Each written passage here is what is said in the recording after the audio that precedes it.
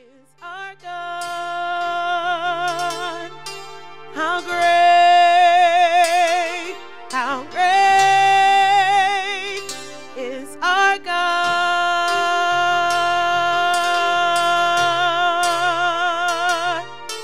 How great is our God.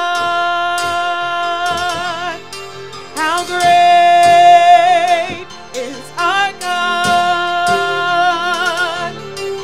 How great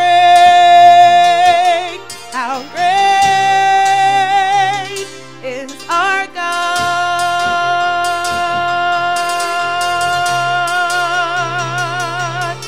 How great is our God.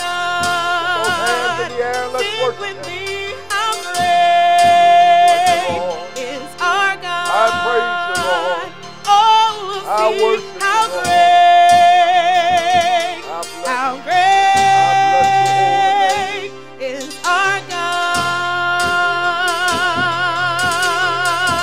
God. For you're the name above all names, and you are worthy of our praise. And our hearts will say, how great is our God. Oh, yes. Oh, yes. For you're the name above all names, and you are worthy of our praise. And our hearts will say, how great is our God.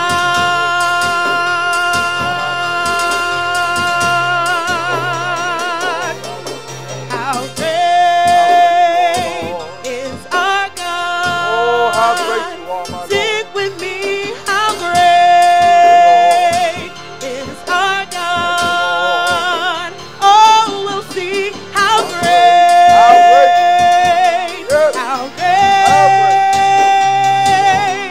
how great, how great, how great, how great is our We love you, God. Lord, and we praise I you. thank you, Jesus. Come to praise and magnify your name, O most holy one. We bless you, Jesus Christ, and we worship you, my Thank Father. you, Lord. You are the everlasting Lord, you are Father. great and greatly to be You are the praised. King of kings, and I praise you, Jesus. Thank you, Lord. I worship your great and mighty and There's holy none like name. you, Jesus. I thank you, dear Lord. I There's thank none you, like dear you, Lord. Jesus' great name. And everybody said, praise the Lord. If you have a Bible, Matthew chapter 9.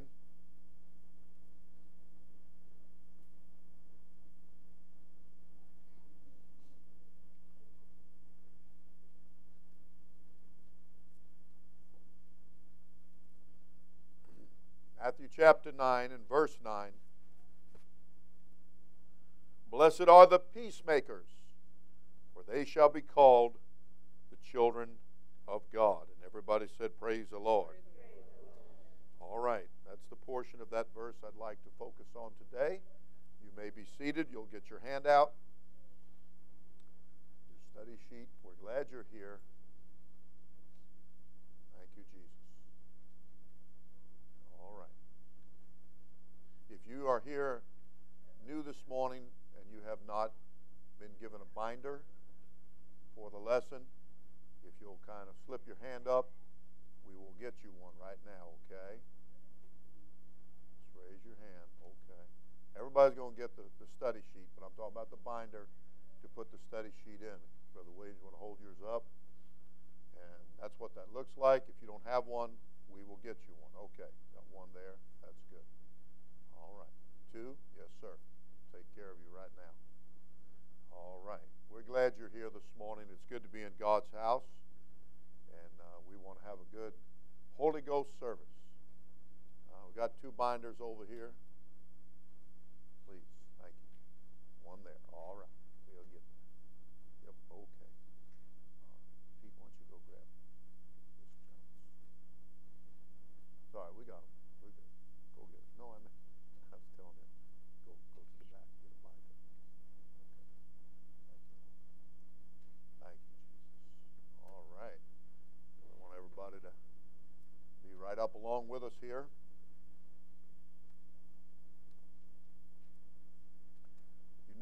that Jesus taught them Matthew 9 and 9? 5? Did I say it wrong? Is it 9 and 5? I'm so sorry. It's called Matthew 9. Something's not right. You know, I have a problem with writing. 5 and 9, isn't it? 5 and 9. I knew it was 9. 5 and 9. My problem is my secretary can't read my handwriting. And I scratch these things out, and first news you know, it's kind of like the doctor. That's how people get wrong prescriptions, you know. All right. So just, if you can, and I'll do it on mine, just make that Matthew 5 and 9. I'm sorry. Matthew 5 and 9. Okay. Once again, blessed are the peacemakers, for they shall be called the children of God. Matthew 5 and 9. Hey, I knew it was in the Bible. All right. Well, it was a little late last night, and I guess I wasn't seeing too straight. Okay. The peacemakers.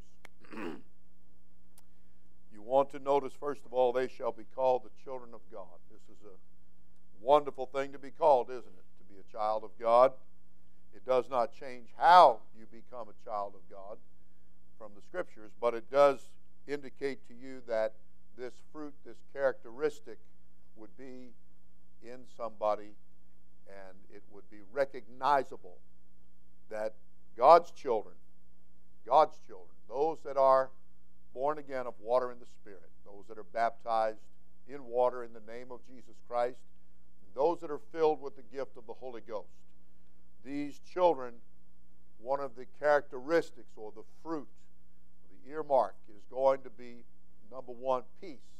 But along with that, this word, peacemaker. They're going to make for peace, okay? This happens, first and foremost, because Colossians 1 and 20, if you'll look on your study sheet, the Bible said, now, let's remember something. Matthew, Mark, Luke, and John are the 4 accounts of the one gospel.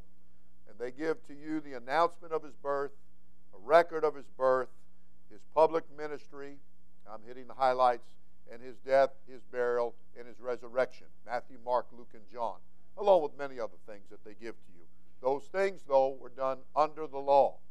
And when Jesus made it clear he didn't come to destroy the law, but he did come to fulfill it. And so he did. And all the scriptures that foretold of him, then they were fulfilled.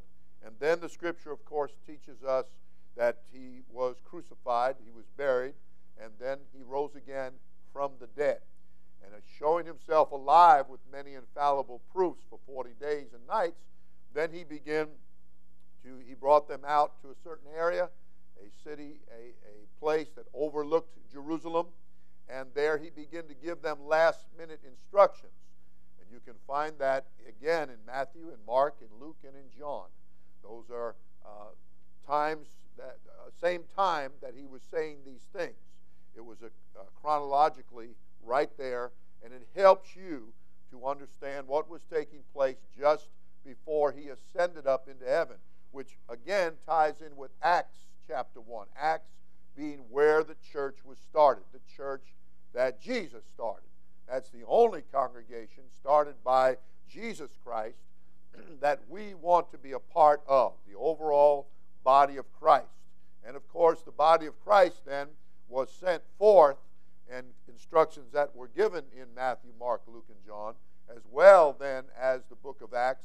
When he gave birth to his church, then they begin to fulfill the things that he said to them. He fulfilled all the things in the Old Testament, and then they begin to fulfill what he gave to them, the church, the body of Christ, as far as commission was. There's things you've got to go do. And so they set about to do it. After the church was given birth to by Jesus in Jerusalem, then the church went forth with a little push from the Spirit of the Lord. They not only evangelized and filled Jerusalem with the doctrine of Jesus Christ, the testimony of Jesus Christ, but then they went on to many, many other places, even to Belgrade. Here we are. the church continues today. From Belgrade, by God's grace, we have started a work over in West Palm area.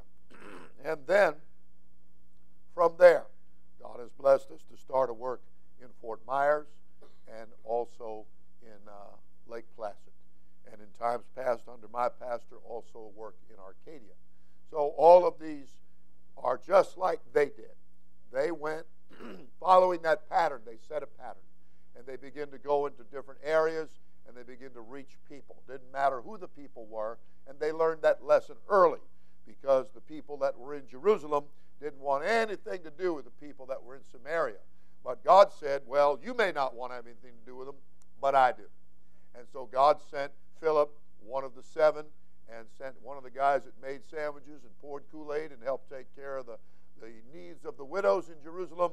And God dealt with him, and the church recognized it, and he went down to a place called Samaria, and he began to preach Christ. He began to bring the same message that Jesus gave to them and that they begin to give in Jerusalem, and then now it's going out of Jerusalem and reaching to other places. And so that's how it works. You notice that Colossians 1 and 20 now, that what I want to say to you is that when you hit the book of Acts, it's a history of the church, the beginning history of the church that Jesus started. And then when you get your next book, it's Romans. And from Romans to Revelation, those are letters or messages that were preached to the church, okay? And so you want to understand that those letters, whether it's Romans, 1st and 2nd Corinthians, excuse me, whether it's Colossians or whatever, that's between Romans and Revelation, you are reading then about the church explaining to the body of Christ, to the new people. The leadership is explaining to them what has taken place here, giving them a more in-depth understanding of being what's happened now that you have been baptized in Jesus' name and you have been filled with the gift of the Holy Ghost. Salvation is not experienced in Romans through Revelation. It is further explained and further teachings on how to stay saved. Okay? The salvation took place in the book of Acts. That's where the Holy Ghost was poured out for the first time for whosoever will. And from there, the church went on, bringing salvation to many, many other people, and that's what an example of Philip going down to Samaria. That's what the book of Acts is giving to you. No amen at the end of the book of Acts. It continues on. Jesus taught them to go to places, go to people's homes, and bring your peace there. And if it's received, then your peace is going to reside there. If it's not, then you get on out and you move on to somebody. You're looking for people who want what you have. They have to have a desire here. Something's got to get through to their heart. And of course it's written that the Spirit is not willing that any should perish, but that all should come to repentance. He wants everybody to be saved. And everybody said, praise the Lord. There's no country, there's no continent, there's no little remote island that you could name that God is not interested in the people there. He wants everybody to be saved. Okay? So He has sent His church, and that's why He made it clear in Matthew 24:14 that when this gospel, not just any gospel, not just somebody, as it was written in Galatians, He was marveled that they were so removed unto another gospel, which He said is not another. There is no other. But what people would call their gospel, what people would have their line and their religion and their denominational slant and belief and persuasion, as Paul later said in teaching to the church. He said that persuasion that's affecting you negatively, he said that's not of God, it's not of the Spirit, it's not from the church, it's coming from the outside, and it's come in to trip you up and trick you and make you to be fools and foolish. So we want to stay with this gospel, and when this gospel, Matthew 24 said, has been preached as a witness to all nations, then shall the end come. So, saying all that to say this, you come to Colossians 1 and 20 and listen to what I've made a small reference to it here. And of course, I'm not going to give you typed out whole entire verses, or we would have many, many pages on our study sheet, okay? So we tried to get the pertinent subject matter that we're dealing with. But Colossians 1 and 20, Here he is teaching to this newly established work at Colossus. Okay, and he's giving them a message, just like I'm trying to give you a message this morning, only he wrote this and he sent it to the pastor, to the elder, to the person that he set over that new work at Colossus. And there he delivered them this message, and they begin to read it and then eventually teach it to the church, and it became a part of the Scriptures, and here we have it this morning. Colossians 1:20, and having made peace. Now this is what Jesus made possible by giving his life on the cross and shedding the blood. Okay? And having made peace through the blood of his cross, by him to reconcile all things unto himself. That which has been separated from him by sin. That's what sin does. It separates us from the Spirit. Okay? Separates us from Jesus. But he's made a way to bring us back. That's why in other places in subject matter, it's called the word of reconciliation. It brings things back and it reconciles it. It gets rid of the problem and the dispute or the sin. Okay? And it reconciles. Brings it together and makes peace. And that's what it said. And having made peace through the blood of his cross, by him to reconcile all things unto himself. By him, I say, whether they be things in earth or things in heaven. That is the complete verse. So, you want to notice the word made peace. This is what the whole part of the overall purpose is. It's like if you made a pie or made a cake, there are ingredients to it. And I one time knew of a dear sister in the Lord at that time, and she unfortunately made a pie and forgot to put in the flour or something, or the sugar or something, and missed that ingredient, and boy, was that cake a flop, or that pie a flop. So, you know, that happened in the Old Testament as an example to us, that they came to the prophet because they had a cauldron, and they were making their stew for dinner, and unfortunately, it was killing the people that were eating it. And so they ran to the prophet, and they told him, "Oh, prophet, there's death in the pot here." Well, I could preach that literally. There's death in the pot. There's death in the ganja. We don't want anything to do with that stuff, right? Everybody said, praise the Lord. There's death in drugs. We don't want anything to do with that. Okay, so literally. But in this case, it was a big old pot that you stirred with the thing, and there was unfortunately something in there that was drug-like. It was wild. And they had placed that in there and made it part of the ingredients, and it was killing them. And so when bringing it to the prophet, then the prophet got the ingredient that was missing that needed to be in there, and he put it in there, and everything was cool from then on. Okay? So that's our lives. If we're missing Jesus here, if we're missing his peace, and we're missing any of the fruit of the Spirit, but particularly this morning lesson, the peace, then we're going to have a serious problem. Because sin, when it's finished, brings forth death. So we don't want that sin stuff in our lives. And that's why Jesus, having made peace through the blood, because the blood is what washes us clean, gets rid of all of our sins. But it is a process. It is more than one ingredient, meaning that there is a plan here, just like there's a plan to bake the cake, or there's a plan to make the pie or the meal. Whatever it is you're making here, there's certain things that go into it to make get you the overall lasting good effect. And so it is here that there is a death, there is a burial, and there is a resurrection. There is repentance, there is water baptism in Jesus' name, and there is receiving the gift of the Holy Ghost. And everybody said amen? Amen. And everybody said praise the Lord. So it's telling you here, though, that having means it's happened. Having, he did it. He was when this was written, he'd already been crucified. He'd already been buried. He'd already been risen again from the dead, and he'd already poured out his Spirit for the first time for whosoever will, as recorded in the 2nd chapter of the book of Acts. That was the beginning of the church, which is the body of Christ. It is not the brick and the mortar and the roof. That's the church house. Okay? The church is people that obey the message and come out of darkness, and they come into his marvelous light. And having done so, then he's explaining to them this in a deeper sense. This is what has happened to you. I had a woman with her children here at the church many years ago, all grown and married and gone and whatever. But I remember that she had a degree in mathematics, and she taught math at the school for many years at the public school system here. And she told me, though, that she went back to college to get her master's degree. And she began to explain to me one day about a certain mathematical function that gets done quite often in really kind of basic math. But she said, I learned something in this class that I'd never learned before. All the years I've been teaching, she said, I never knew why. And she said, and in this class, this very, really basic function, she said, I learned why that was that way. Well, think of that as Romans through Revelation. There are many things that you are taught the why.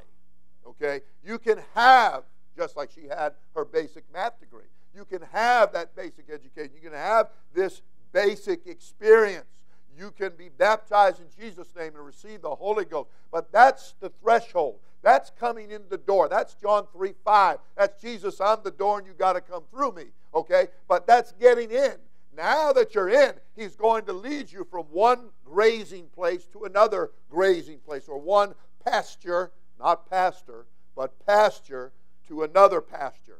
And the going in and out is not going in and out of the door, meaning Jesus. You don't go in and out of the church. We're not playing hokey pokey here, okay? But you are going to go from pasture to pasture. You're going to graze in one pasture, and you will become learned and qualified in that, and then the Lord will lead things to the next learning experience or the next pasture, okay? And so this is what Romans to Revelation. There are many, many things to learn. It's a part of first you get saved. That's John 3:5 and Acts 2:38. And then you must stay saved. And that's where Romans to Revelation comes in. You don't want to just get an experience and then just blow away and fade away and be gone because you don't get any root or any depth in you and thereby not produce any fruit. You want to have. It's important.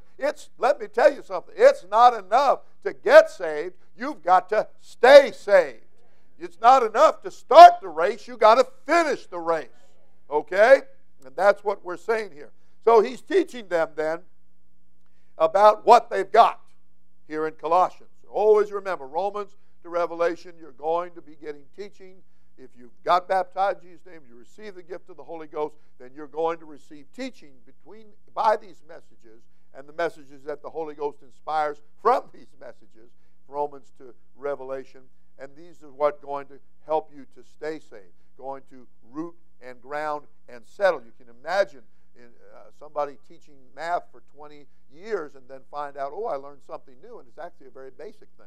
But I learned the why of it. Well, it's important that you know why you're going to be believing what you're believing, okay, that you can explain it properly. It did say that we're supposed to be able to give an answer of the hope that lieth within us to anybody who asks us. So we want to be able to properly explain. It's like I told you about the guy that had the sign on the wall and said apostolic, and I asked him what that meant. He didn't have a clue. You know, he had no idea. Somebody's just fronting. Somebody just got a little thing going on, and the world is filled with that kind of stuff. Okay? You have come to the real thing. Okay? You have come to the church. You have come to the body of Christ. You've come to the General Assembly and the church of the firstborn. You want to remember that God has established this. His Spirit established this. And now He's got it going. It's up. It's running. They're reaching people, and they begin to reach people at this particular area. And He's writing a message to them now. And He's trying to get them rooted and grounded and settled in the experience that they have. You're saved. Let's stay saved. You're saved from sin, in other words. That's what Jesus came for, to save His people from their sins. Save me from drugs. Save me from quarreling. Save me from jealousy. Save me from drunkenness. Deliver me from these things. Pull me out of them and pull them out of me. Okay? All right. So, save me from the things that destroy.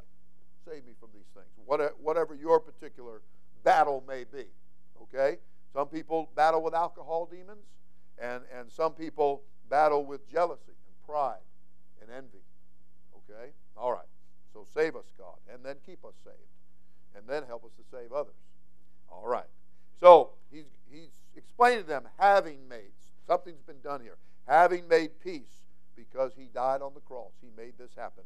Having made peace through the blood of his cross, by him to reconcile all things to himself. He's not willing that any should perish. He wants you to come. He wants you to come and go in through the door. He is the door. Okay? Everybody said, praise the Lord.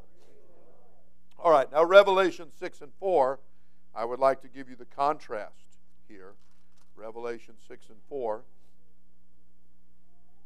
Okay? I will read you the entire verse, but again, here on the study sheet I've given you just the pertinent information, subject matter. But here in Revelation 6 and verse 4, and there went out another horse. Now this is a vision. I want you to understand that. This is a vision. God is trying to show the Apostle John something that is going to be taking place in the future. In God's mind, the near future. For us, it's how long, O Lord, how long? And he's saying here, showing him something in a dream or a vision, if you please. And God shows things in a manner that tries to help us to relate. Okay? Helping us to relate to what God is really saying. All right? So we have to get in the Spirit. We have to think spiritually. And I've told you before, it's a simple example. It's just like when Nicodemus came and Jesus said, you have to be born again. And he's like, how do I do that? And he started thinking naturally. Jesus is speaking one thing, he's speaking spiritually. But the guy that's hearing him, Nicodemus, he's thinking naturally. So this is not working. We're not getting, so you have to understand this is a spiritual book. The Spirit of the Lord gave all of these words. All Scripture is given by the inspiration of the Spirit. Okay? Okay. So he says here, and there went out another horse that was red, and power was given to him that sat thereon to take peace from the earth. Now that's exactly what the enemy wants to do. He does not want you, and let me qualify it for you, the peace of God. Not just generic peace, but the peace of God. All right? Jesus said, my peace I give unto you. So we're talking about his peace. And the enemy wants to take the church being in the earth. That's why there's this light. That's why there's this God light. That's why there's this salt. Salt restrains corruption. Again, Jesus speaking spiritually, trying to get you to understand why the church is called the salt of the earth. Why it's the city that's set upon the hill. Why it's the light. And it's not a little bitty light, it's a great big light. Okay? Why all these things? Trying to show you the good positive effect that the church has. When the church is taken out of the earth, then literally all hell will overrun everything. There will be no restraint. There will be nothing to restrain the corruption. That's why Revelation, John was shown that people would not repent. They would be so hard in their heart that the ability to repent would be gone. It would be seared out of their mind. Their conscience would be seared with a hot iron, and they would not be able to repent of all the bad things that they continue to do. While the church is here, though, people have an opportunity. People have an opportunity to have the truth of the Scriptures. They have an opportunity because God invested the truth in the church. Okay? And God is saying, I'm putting my light in you, and you're the salt, and all of these things, all of these characteristics, and all of these abilities are in the body of Christ. But you're going to find that God's Spirit is looking at this great big planet and all the peoples of it, and there is going to come a time where God is going to take His church out of here.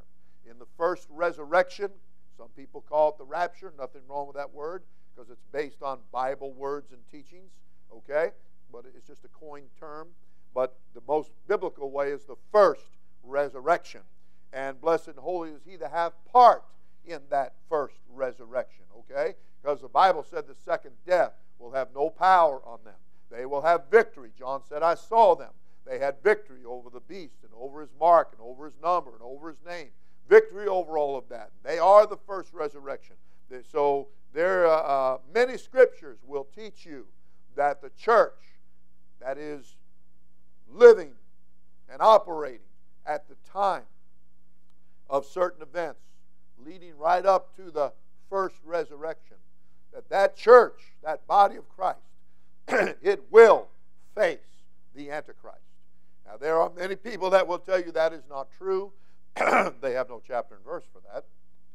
In subject matter, they have a whole lot of emotion. They have a lot of tradition. They have a lot of hand-me-down. The first thing you want to remember here is that how the Bible teaches that a person becomes a saint. You can be called to be a saint, but how do you become a saint? How do you fulfill that calling? Well, the Bible teaches the only way to become a saint is to be baptized in the name of Jesus Christ and to be filled with the gift of the Holy Ghost. New Testament terminology, of course. But that's how it is. We live in this time of grace.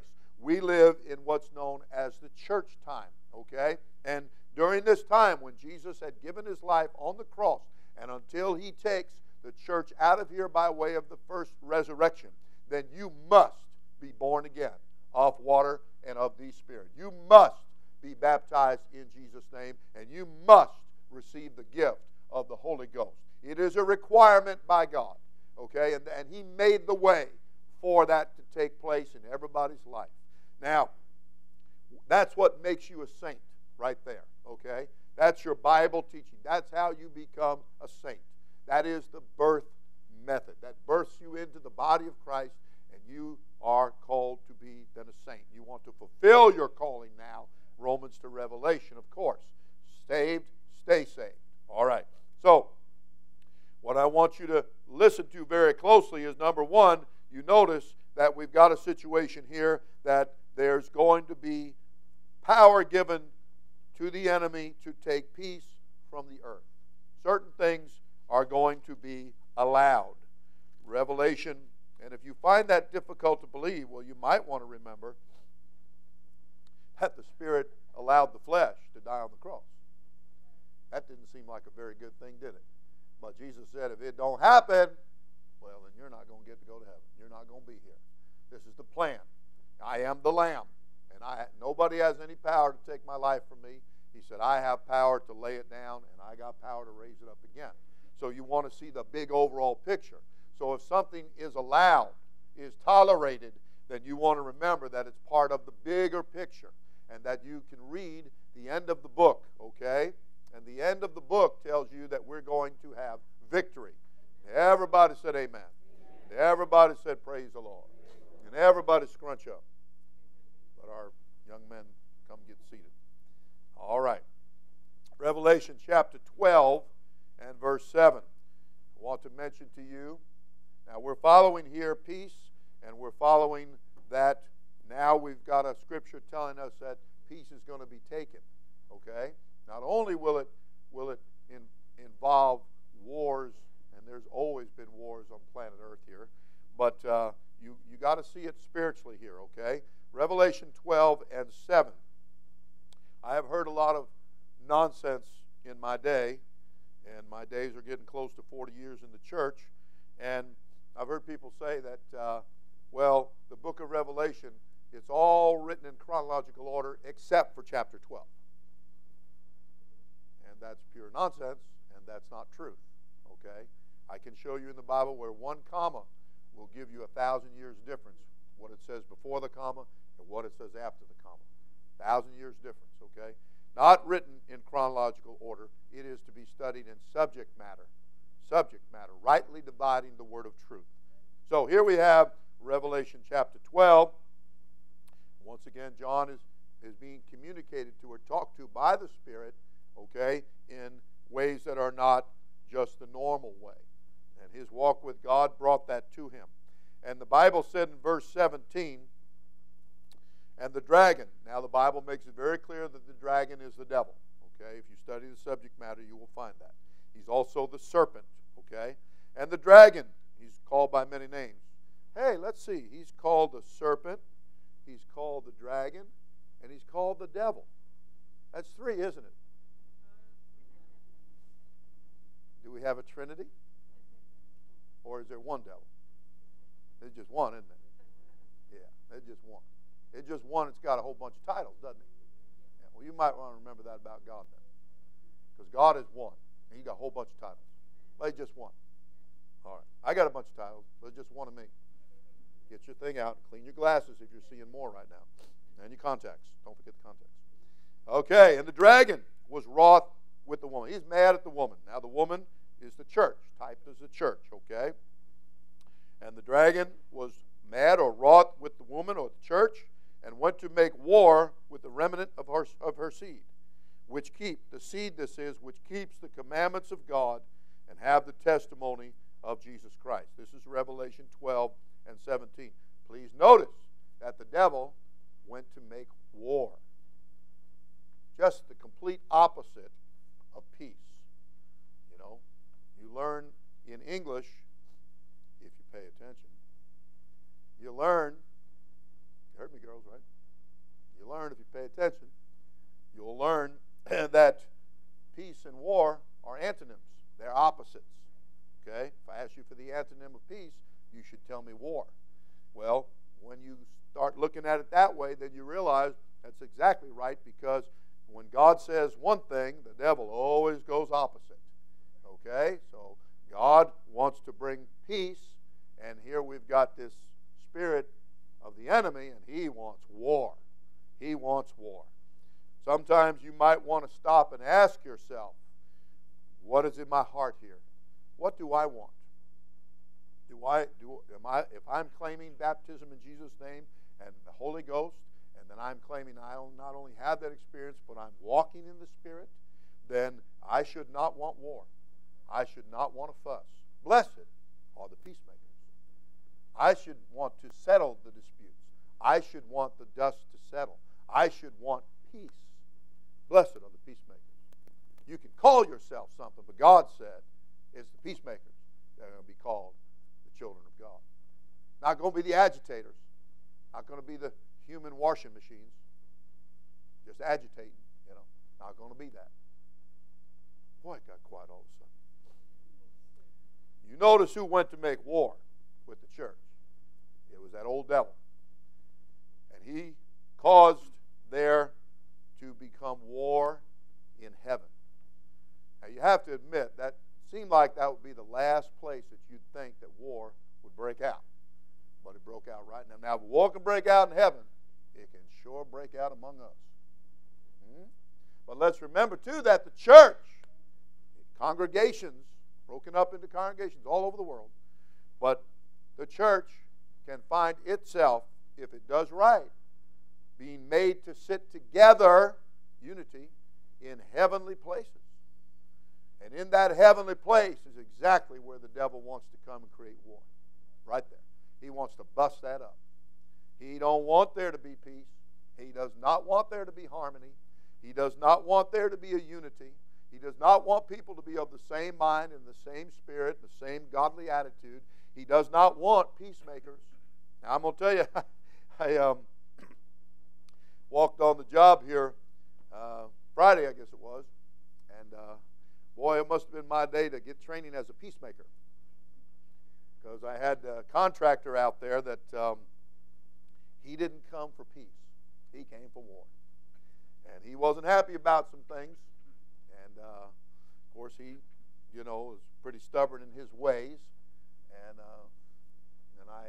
we have our man, and we had one man went in the prayer closet. He just went to the prayer closet. He worked there, and he stayed there and prayed. Thank God for that. Right, Brother Chuck?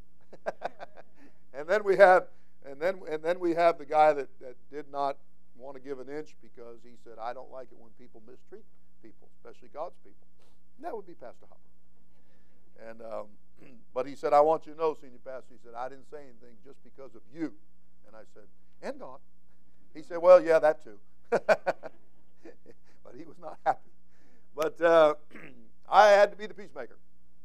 And the Lord blessed me to be the peacemaker. Settled the dispute. We got on with business, and we had a pretty decent day. Okay? So, some people are just all about money. That's the problem. And they're all about getting it. We're all about trying to make it stretch. And boy, we're stretched, let me tell you. So anyway, you might want to think of that when it comes to offering time. All right. We love and appreciate you. in everything you do. And I pray you won't back up, but that you'll go forward. Okay? So, never diminish.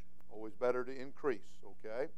So, the enemy, though, he directed his telescope here, his scope on the gun, and he went to make war with the saints. He wasn't with the church, with the remnant of her seed, which those that keep the commandments of God. The enemy has his target, and his target is the church. He's got everybody else. It's those people that are baptized in Jesus' name and filled with the Holy Ghost and who are walking in the Spirit and who are producing the fruit of the Spirit. They have the peace of God, and he's after them.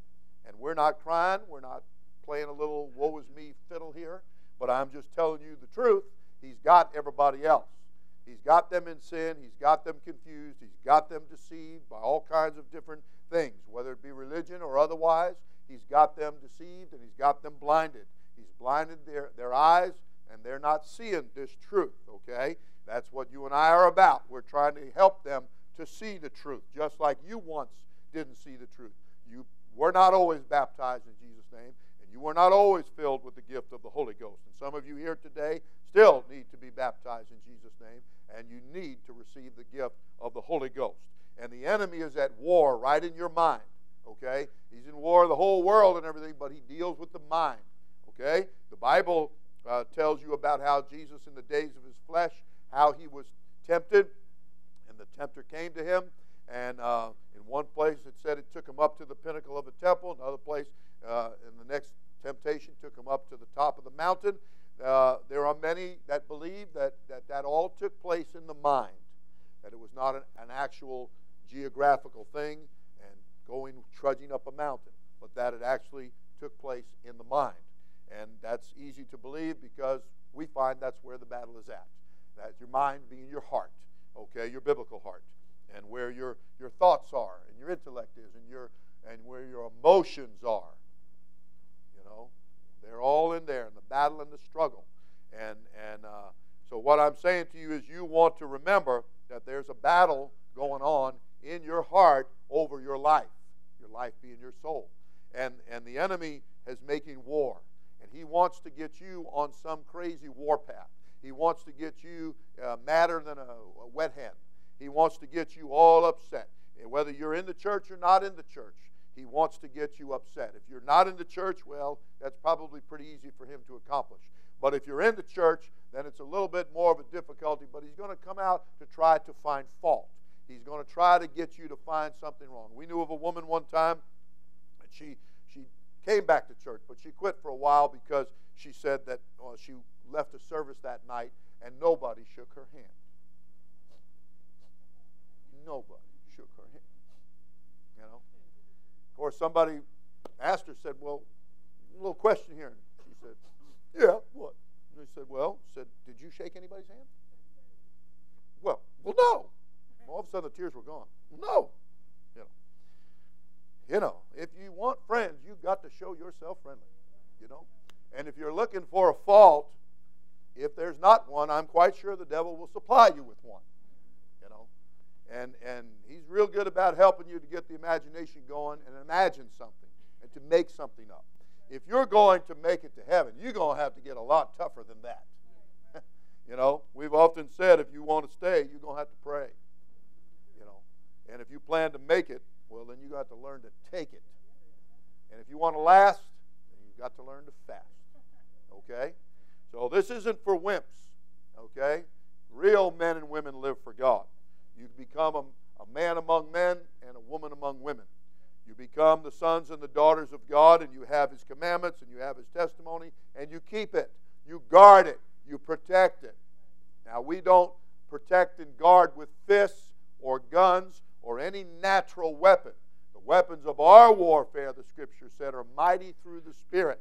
And they pull down the enemy's stronghold, okay?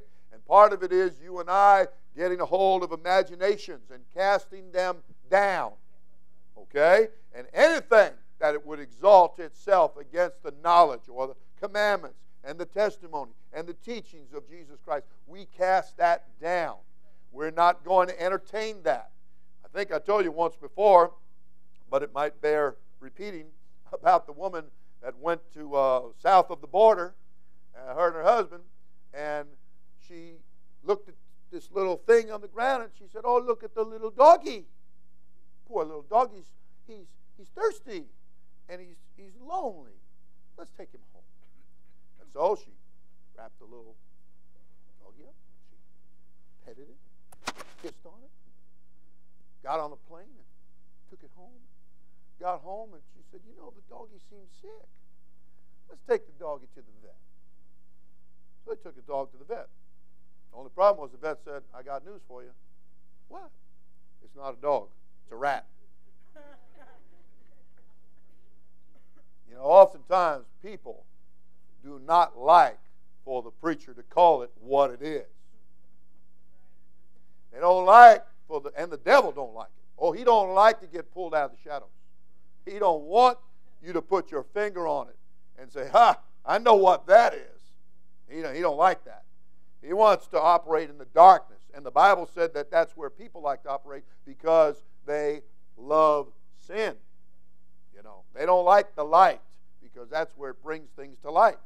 They want to be in the darkness because their deeds are evil, sinful.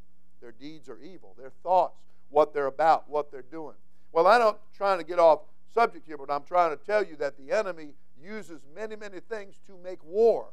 He is making war against the people that have the truth, making war against people that are coming to the knowledge of the truth. Okay? Everybody said, "Praise the Lord." So you might want to begin to notice where the war is coming from. Not coming from God. Bad thoughts aren't coming from God. Bad attitudes not coming from the Spirit. Okay? Fighting and fussing and quarreling and jealousies and pride and fault finding, not coming from the Holy Ghost. Not coming from Jesus Christ. Not at all. Okay, Revelation 13 and 7 on your study sheet. "And it was given unto him to make war with the saints." You might as well read "to make war with the people that are baptized in Jesus' name and filled with the gift of the Holy Ghost, who are keeping the commandments, the testimony of Jesus Christ." Make war. This is teaching you about that spirit of Antichrist and how he's going to work, okay? How he's going to work in the earth. How he's going to work through the beast. The beast is a system. He's going to work through that, okay? Okay, clock is telling me I better move on. All right, so it was given unto him, the beast, to make war with the saints. So please, don't get it in your mind that the church is just going to skip on out of here and, then all this stuff is going to happen. That's nonsense. He tells you he's making war with the saints. The beast is doing that, okay? So you might want to get it clear when your Bible is teaching you something and it goes against your fleshly grain. It goes against your personal belief. You've got to get your flesh in subjection, and you've got to get your belief in alignment with the Scripture. You don't want to get hung up by tradition and pride, okay?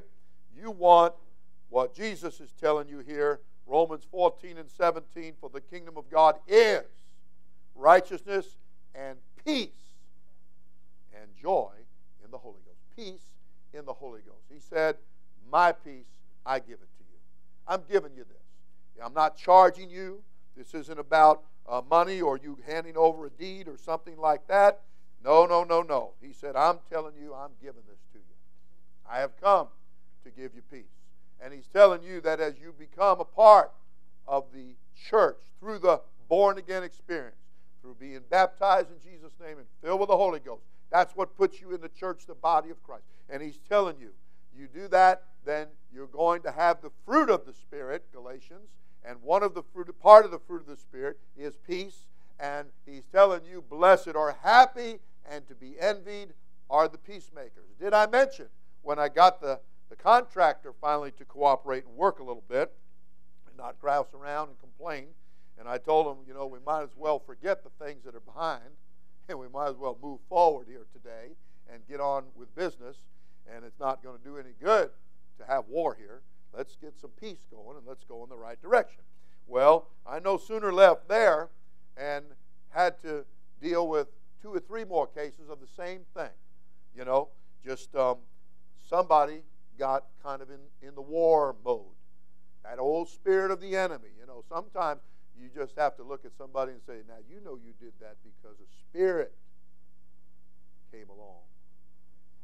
And you just might as well go and admit it, because that attitude is not of God. And that spirit brings that bad attitude, brings that warlike attitude, where you don't want to make peace, you don't want to settle the dispute, you just want to keep arguing about it, keep stirring up about it. Okay? So it's important that we become peacemakers. Happy and to be envied. That's what blessed means. Happy and to be envied are the peacemakers. Can we find that peace? That peace that the Bible said passeth all understanding. Jesus said, I'm going to give it to you. I'm going to give it to you through giving you the Holy Ghost. And by you being baptized in Jesus' name, all your sins are going to be buried, and they're going to be washed away and sent away and remembered no more. And everybody said, praise the Lord. Everybody said, hallelujah. That's why he's called the God of peace, you know. That's why he's called the Prince of Peace, because he wants to give you this peace, and he wants to teach you, give you the ability through his Spirit to become a peacemaker. And then you can be called a child of God. A lot of people call themselves a child of God, you know. And they're cussing, and they're lying, and they're cheating, and they're doing drugs, and a whole catalog of other sins. But at the same time, they want to claim that they're a child of God. So we want to work with what the Bible teaches would cause you to be called a child of God. Okay? Everybody said, praise the Lord. Everybody said, hallelujah. All right, let's stand together. Thank you, Jesus. Blessed are the peacemakers. Blessed are the peacemakers. I didn't come to find fault. Didn't come to start war. And you might want to remember that Jesus is all about peace. Keep that in your mind. Let's take a moment and lift our hearts with our hands and let us pray together, shall we? Thank you, dear Jesus. Thank you for your goodness and your grace and the peace of God that rules in our hearts, and we want it to rule in our hearts. We thank you for every time you calm the troubled seas. Every time, dear Jesus, that you bring peace into our lives and help us to bring peace into other lives. Help us to bring peace to situations. Help us to calm things down. In the great and wonderful and glorious name of Jesus. Let's praise him. Let's worship him. Let's magnify him right now. Come on. Yes.